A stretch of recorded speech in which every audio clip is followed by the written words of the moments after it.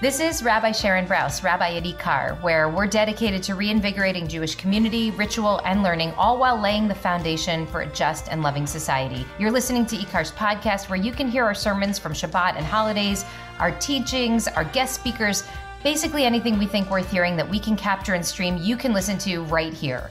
The whole Megillah. I mean, literally the whole Megillah. So thank you so much for being with us. It's a particularly sweet honor for me to get to introduce Rabbi Cheryl Peretz, who's going to be delivering some words of Torah. And it's particularly meaningful to be calling you up in this moment. You know, this community has been closely tracking and holding you as you've undergone such a terrifying and perilous health ordeal with multiple brain surgeries. And the fact that today on this Shabbos, you're going to be standing up in front of the community and delivering words of Torah is both a sign of the healing that you've done and the great strength and courage and resilience that you've exemplified. I want to share just a very short Rabbi Peretz story. So, you know, I think many of you know Rabbi Peretz is one of the deans and teachers at the Ziegler Rabbinical School, where myself, Rabbi Tzadok, got our smicha, became rabbis, which means that we, along with so many folks around town, both rabbis and non-rabbis alike, have benefited from the wisdom and the intentionality and the deep learning that Rabbi Peretz herself has done and then has offered to her students and community. And I'm thinking today about a particular meeting that we had in between my first and second year of rabbinical school. I had just finished a unit of clinical pastoral education at the hospital, UCLA Hospital in Santa Monica. And I came into your office to think a little bit about what had happened that summer and the role that I was asked to play in this hospital setting. And I remember saying to you, Rabbi Peretz, gosh, I love visiting the non-Jewish patients. It's so amazing to pray with them. There's this ability to find extemporaneous and spontaneous prayer, and it really feels like the work of the heart. And I think I want to go all in on spontaneous, extemporaneous prayer. And you said to me, yes, there's great beauty and wisdom, and the Jewish people could probably use a little bit more of that. But don't give up on our liturgy. Don't give up on our text. Don't give up on the incredible wisdom that's found in our own prayers for healing and our own texts about emerging from illness. And you didn't just say that to me in that moment. You have lived that the last 6 months plus, that you have continued to be our teacher throughout this ordeal, and you've continued to connect what you've been going through to our liturgy and to our tradition. And you know, you have shared with many of us how meaningful it was to hear your name recited as part of the Mishaberach, or just to engage in the prayer for healing, the Mishaberach L'cholim, as a way of feeling connected to community and feeling connected to God as part of a healing journey. And so thank you for continuing to be our teacher throughout these past 6 months, and of course before and beyond, and for modeling what it looks like, even amidst the experience you were going through, to anchor yourself and to anchor those around you in the world of prayer and in the world of Jewish wisdom. So without further ado, Rabbi Cheryl Peretz. Thank you. Shabbat Shalom. It is quite an honor to get to stand on the same bima with you, Rabbi Peretz and Rabbi Kasher. And actually, I have two things to say before I start talking. The first is that I'm now convinced that they asked me to speak today so that we could make sure we kept a streak of making sure it wasn't only male rabbis on our bima, because that's not IKAR's way. And the second thing that I want to say is, those of you who were here last week will remember that Rabbi Kasher made a really long and passionate introduction to his sermon about how much there was to talk about in Ki Tisa, and how, even 4 years ago, and then again this year, he wished he was talking about it. And I'm still going to leave that for you to talk about, because I'm not going to talk about Ki Tisa today. But when he called me and asked me to speak this morning, he said something kind of a little off the cuff, which is exactly what Rabbi Panitz just reinforced, which is it would be so powerful to hear you speak now, given what you've been through. And so I wanted to really share with all of you the Torah that has been walking with me these last 5 months. Feels like 6 months, but it's actually been about 5 months, actually to the day. And that's what I want to share this morning.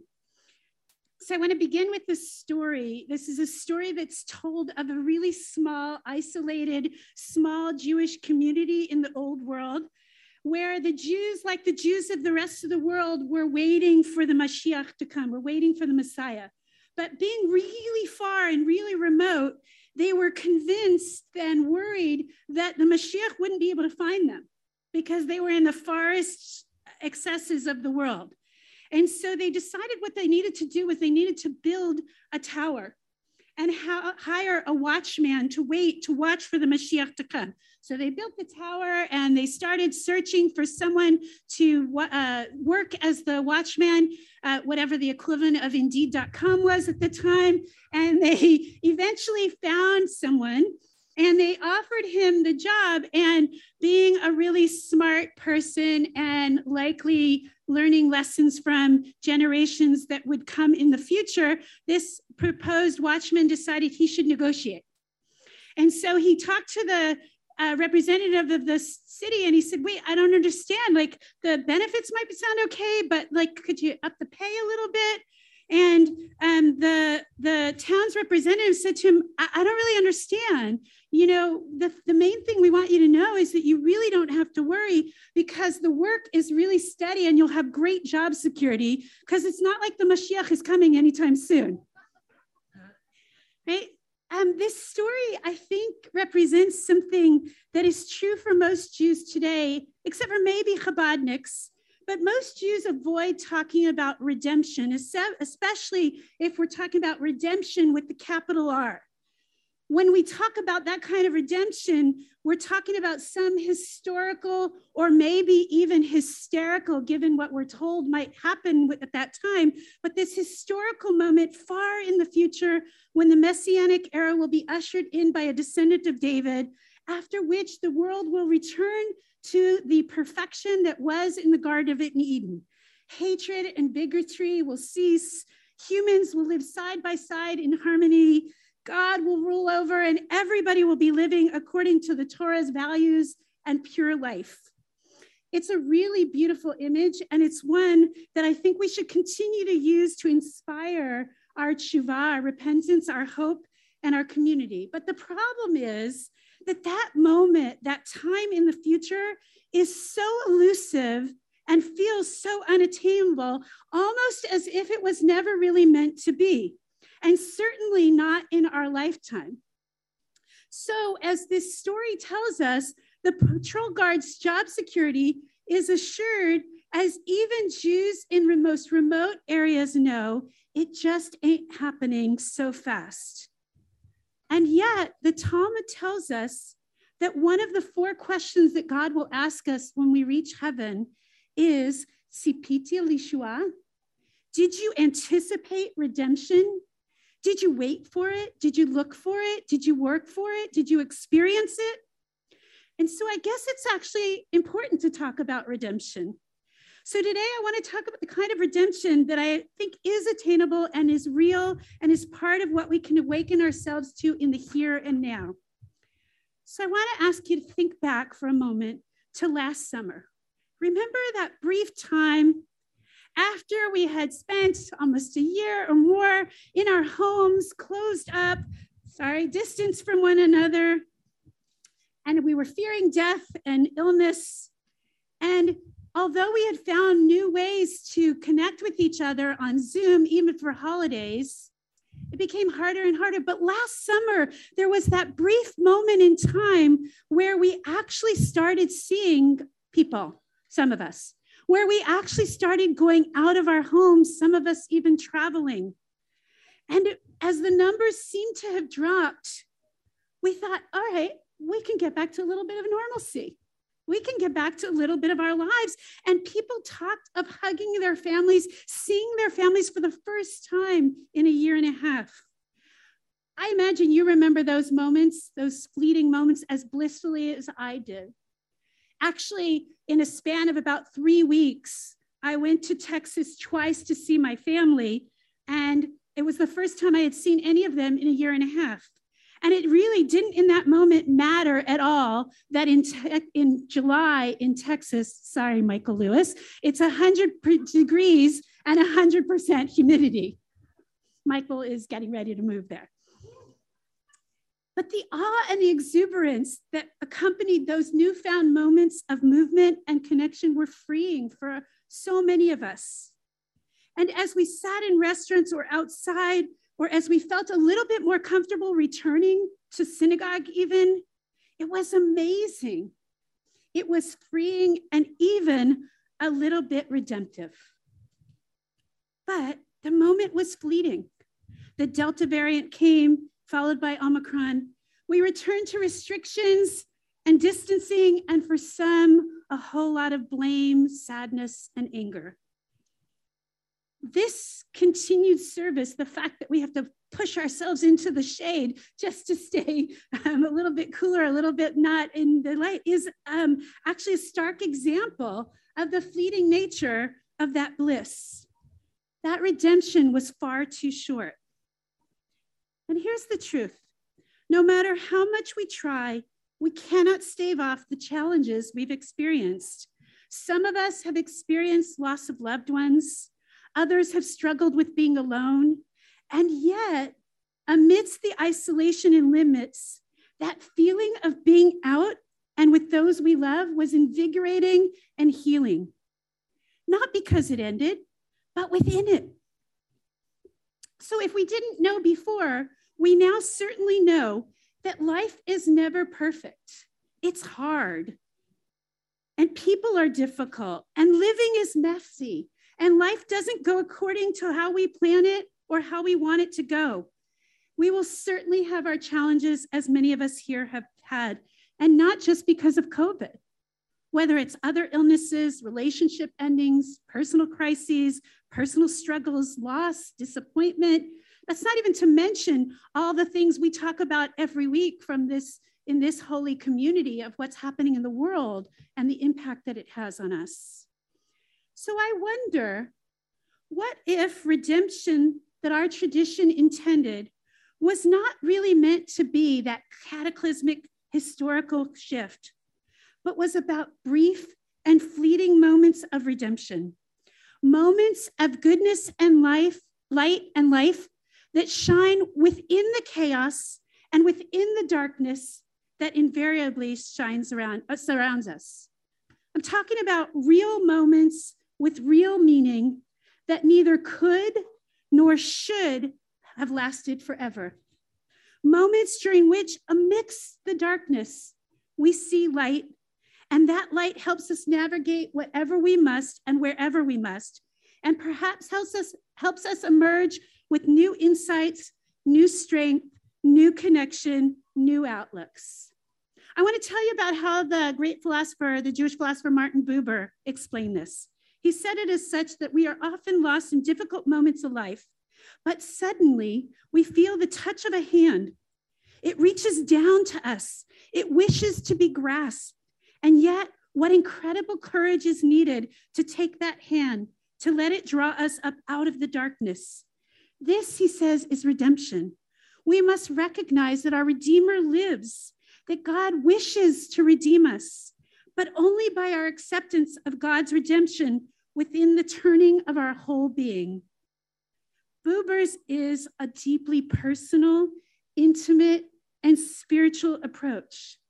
So what then, according to that, is redemption? Redemption is a moment of utter clarity, moral and personal.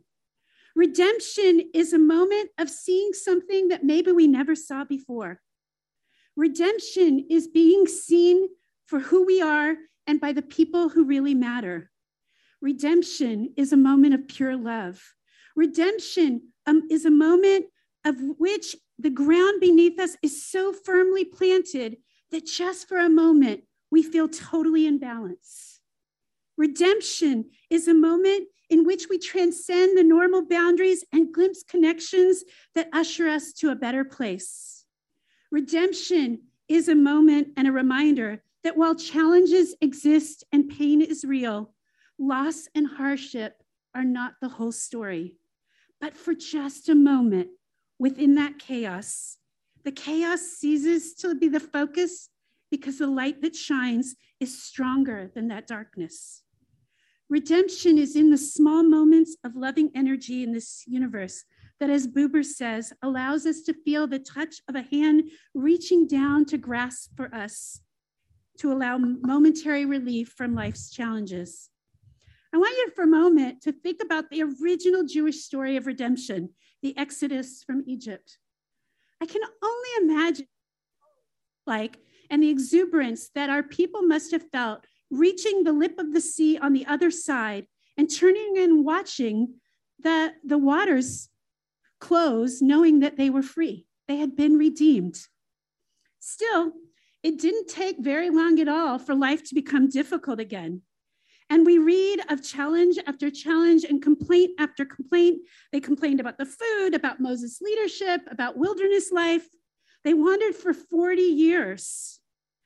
Does that make the experience of redemption any less significant, any less authentic? I don't think so. Still, this is not the only place in our tradition that teaches of redemption that is momentary and fleeting. Rabbi Panitz mentioned earlier in blessing one of the aliyot that on Shabbat we're given an extra soul, the neshama yetera, an additional soul, and that we are joined together, the reality of who we are with the potential of who we can be. And the Spanish commentator from the 13th century, Rabbeinu Bachya, says that during the 6 days of the week, it's as if the soul is merely a guest without a home. But with that extra soul, the soul is like a guest who has found a home.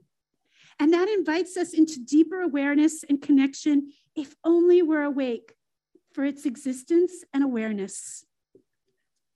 It doesn't mean the pains of the world stop on Shabbat, but nonetheless, when we take those moments to stop from the hustle and bustle of our techno-obsessed world, and we accept moments, invitations to silence, to memory making, to around the table traditions with loved ones, these are moments of redemption. They are the beckoning of God's hand, asking us to have the courage to grab hold and to celebrate, to feel, to laugh, to think, to dream. And yet it's temporary. That soul departs us when we do Havdalah tonight. It doesn't make that experience any less authentic or any less real. In fact, it's that very experience that fuels us with the necessary energy and awareness to navigate life's challenges until next Shabbat. One more example. When a Jewish couple stands under the chuppah at the moment of Holy Union, this too is a moment of redemption. We recite the 7 blessings, in which in the last one we say, Asher bara sasan v'simcha, sasan v'simcha, chatan v'kala, thanking God with joy and happiness, who brings about gladness and jubilation and cheer and delight and love and friendship and harmony and fellowship. And then we ask God to speedily in our days, let this be heard in the streets of Jerusalem, that very joy, that very exuberance. It's a direct allusion to the scene imagined when we talk about the great redemption. And yet it's here, right now, right in front of us in the moment under the chuppah. As 2 people wed, we are implicitly declaring that the cosmos is shaking with that love. We all know that a wedding is a sacred coming together, which adds love to the world and thus brings us closer to that future vision of redemption. But that moment is all pure joy, pure love, pure promise, and pure possibility. All those things I said mean redemption. And here's what we know.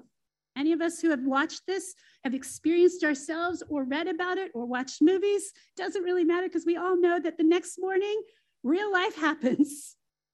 And that the couple wakes up and they have to learn to navigate the challenges as they figure out together family dynamics, world events, transitions, communications, money issues, living together, whatever it might be. And it doesn't mean that the moment under the chuppah didn't happen or is forgotten. In fact, it's the fuel from which the couple is charged to recreate that experience and build upon to strengthen their relationship. So life is messy. We're not promised life's free of pain and suffering. But these moments of redemption, these moments that energize us and remind us that darkness is not all there is, they're real, they're there, they inspire us, and they change us if only we awake to see them, to reach out to grasp the hand that is reaching down towards us. As Rabbi Panitz said, and many of you know here today, this isn't simply Torah I'm espousing to you. It's truly the Torah that I have lived these last 5 months. And this sermon, in some ways, is a way of thanking all of those here who were such an important part of having me feel that redemption. In August, as I celebrated a milestone birthday and prepared to welcome a new class of rabbinical school students, I thought the biggest challenge that we had to figure out was the ever-changing COVID guidelines that would help us determine if we could indeed continue with our plans to have in-person instruction. I was also preparing for a wonderful high holiday pulpit at Valley Beth Shalom, that place in the valley. And in the middle of all that, I learned that, literally in the middle of all that, just quick sidebar, I learned it and then walked in to talk to new rabbinical students for an hour and a half about everything they needed to know about the academic program with 5 minutes in between. So it was literally right before that. I learned that what my doctors originally thought was fluid in my ear was actually what my neurosurgeon later called an embarrassment of spontaneous abnormalities of the bone in my skull, which caused migrating brain tissue, bone erosion, and fluid leaks from the area of protection around the brain. So to prevent seizures and brain infection, I had to undergo brain surgery immediately following Yom Kippur. One surgery led to a second, also unexpected just a couple weeks later. Thank God, thank God, thank God. As I stand here, I am okay and well on the way to 100% recovery. And as I am sure you can imagine, as I heard words like brain surgery, seizures, and meningitis, I reacted, and it wasn't a positive reaction. In those early days, I agonized with whom to share, how to share. I knew that I believed in the power of prayer, not necessarily because I think God chooses to heal me because of Mi Sheberach being said, but because of the strength it gives to me and to those around me to help me. But I decided to be completely transparent and began sharing my story with others. I can't tell you exactly what I expected, but let me tell you what the response was, because I think it's a testament not only to the goodness of people, but to literally the hand of God reaching down towards me in this time. A hand that, as Buber said, I know I chose to accept. From that moment until even today, the number of phone calls, the number of emails, the number of offers of help, the numbers of people saying, let me drive you to appointments, even after I was cleared to drive myself, the flowers, the gifts, the notices of tzedakah donations, the offers to stay with me or have me stay with other people, people asking if they could run errands, the meals that were arranged, the meals that just showed up, people I know and some that I don't even know, letting me know that they were holding my name in Mi Sheberach and that their entire community was praying for me. Colleagues offering sermons or classes that I could use in my work because so that I wouldn't have to overexert myself, or even offered to teach my classes, which I was scheduled. So much pure love, so much pure given giving. And my doctors tell me that they expect I'll be okay. And because I'm actually an optimist, I am believing them. But what I'm talking about today isn't just optimism, and it's not just kindness. My experience of what is happening and has happened for me is nothing short of redemptive, of knowing how firmly grounded I am, of knowing what it means to be surrounded by people who are amazingly powerful messengers of God. In describing what was happening in my brain, part of what the doctors explained to me was that the migration of the brain tissue into areas it didn't belong was sort of like when the foundation of a house sinks into the ground and needs repair. And yet I can tell you that never have I ever, and that's not the game, never have I ever felt more grounded or more firm in my own foundation on this planet, because the spark of light overshadowed any darkness. And I felt and feel connected, whole, and forever transformed. Yes, I had brain surgeries, and that was scary, and it continues to be scary because it could happen again. There are some very real risks, yet no matter what, I am firmly planted in a life-affirming world that radiates light. I feel God's hand touching, reaching down through prayer, through others, through many of you here. Awake and aware, I can tell you that I am reaching back up and allowing this connection, the one to others and to God, to hold me and direct me. I know that I'm not alone in having had to deal with strong, hard things. And I know that I'm not the only one who sometimes feels like life's storms are brewing. We don't have any choice but to weather them. We all experience pain and darkness. Bad things do happen. To be human is to understand that sometimes we will suffer. Still, I want to tell you that darkness is not and does not have to be the end of the story. Within the holy mess, there are brilliant moments of clarity and purpose. We can choose faithfulness. If we reach up towards the hand that is reaching down to us, we can find a path of meaning. By anchoring ourselves with God, with tradition, with community, with love and prayer, by not hiding from the darkness or getting stuck behind claims of whether it's fair or not, we are called to a light that holds us in possibility and love. We are called towards our own redemption. For me, this has become a renewed understanding of why it is that we're called each and every morning to recite the Song of the Sea, the song of redemption of our people at the lip of the sea when they exited Egypt. Because redemption is right in front of us. The sea is right there. It's not far away. It's here and now and in the every single day moments. Shabbat Shalom.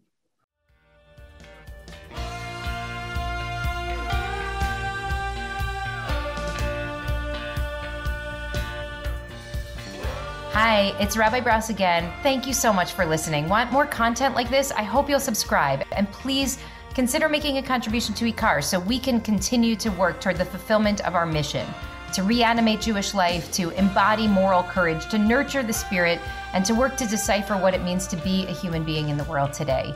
Visit our website at ikar.org. That's IKAR.org. And I hope to see you, maybe even in person, sometime soon.